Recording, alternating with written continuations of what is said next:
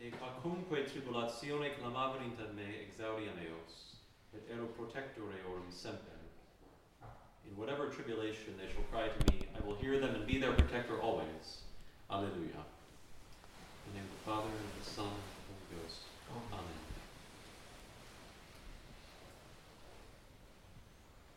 Back in Lent, we celebrated the original Feast of St. Joseph, which I suppose is his Dies Natalis, a feast which focused more upon the earthly life of St. Joseph. We heard in the Gospel on that feast, on March 19th, of the angel appearing to St. Joseph and telling him to take Mary into his home. Today's feast, in the glory of Paschaltide, presents us St. Joseph in his glory, we could say. It presents us St. Joseph in what he does now in heaven, seated in glory with the one who deigned to be called his son upon earth, and protecting the universal church. And so this Mass, instituted as it was in the 19th century and a time of great tribulation for the church, focuses us on St. Joseph as the patron of the church, as the protector of the church. At least sometimes in the past, this Mass was known as the Feast of the Patronage of St. Joseph. And it brings to us the image of St. Joseph as the adiutor et protector. The texts of the Mass and of the Office are quite striking in that they give us many verses from the Scriptures which most obviously and directly are applied to God himself. But the texts are applied to St. Joseph or put in the mouth of St. Joseph. This is something the Church does in other cases as well. There are places where verses of the Psalms that speak about God's power and God's activity are applied to our Blessed Lady. And today the same thing happens with St. Joseph. We hear him saying, De quacumque tribulatione clamaverint ad me, from whatever tribulation they shall cry to me, I will hear them and be their protector always. Because God, who chooses to use created instruments to exercise his power and his providence, uses the mediation of patriarchs like St. Joseph to be the helper and the protector of his people. And this universal protection of St. Joseph is emphasized in today's Mass. De quacumque tribulatione, from whatever tribulation they shall call to me. St. Teresa of Avila says that it was given to her to understand that while other saints are given charge of this and that area for which they can make intercession to God and give protection to his people and bring them help, St. Joseph's protection and his help extends to every need that we might have. And this is only fitting when we consider St. Joseph's role in the economy of salvation. Of all of the great patriarchs, there was none so great as St. Joseph, who held the place of God on earth in a more radical way than any other figure. The head of the Holy Family, the one who represented God the Father to God the Son within God the Son's earthly family.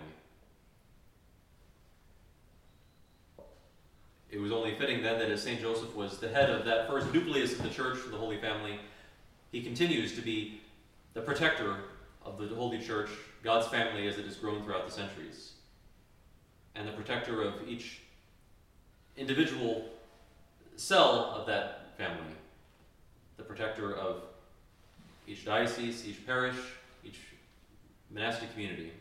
St. Joseph is our helper and protector, the helper and protector of each member of the community. De quacumque tribulatione, in whatever tribulation they cry to me. St. Joseph himself knew plenty of tribulation in his life. We heard in the Matins about the exile into Egypt and then the return from exile. We heard in the hymn at Vespers and at Matins, Tu natum Dominum stringis, ad exteras Egypti profugum tu securis plagas. Thou dost bind up the Lord when he was born, and thou dost follow him to the foreign lands of Egypt.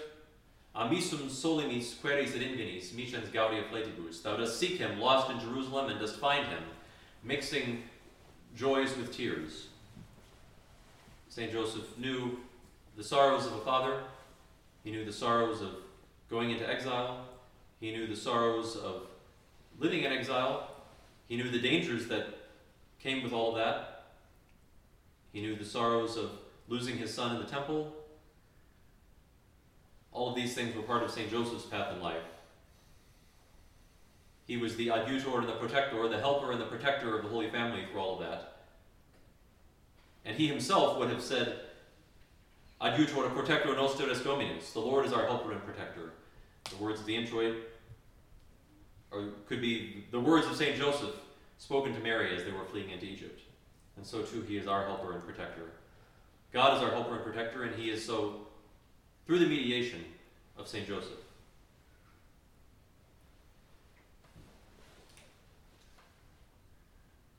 We will sing in the offertory, praise the Lord, O Jerusalem, because he has strengthened the bolts of thy gates, he has blessed thy children within thee.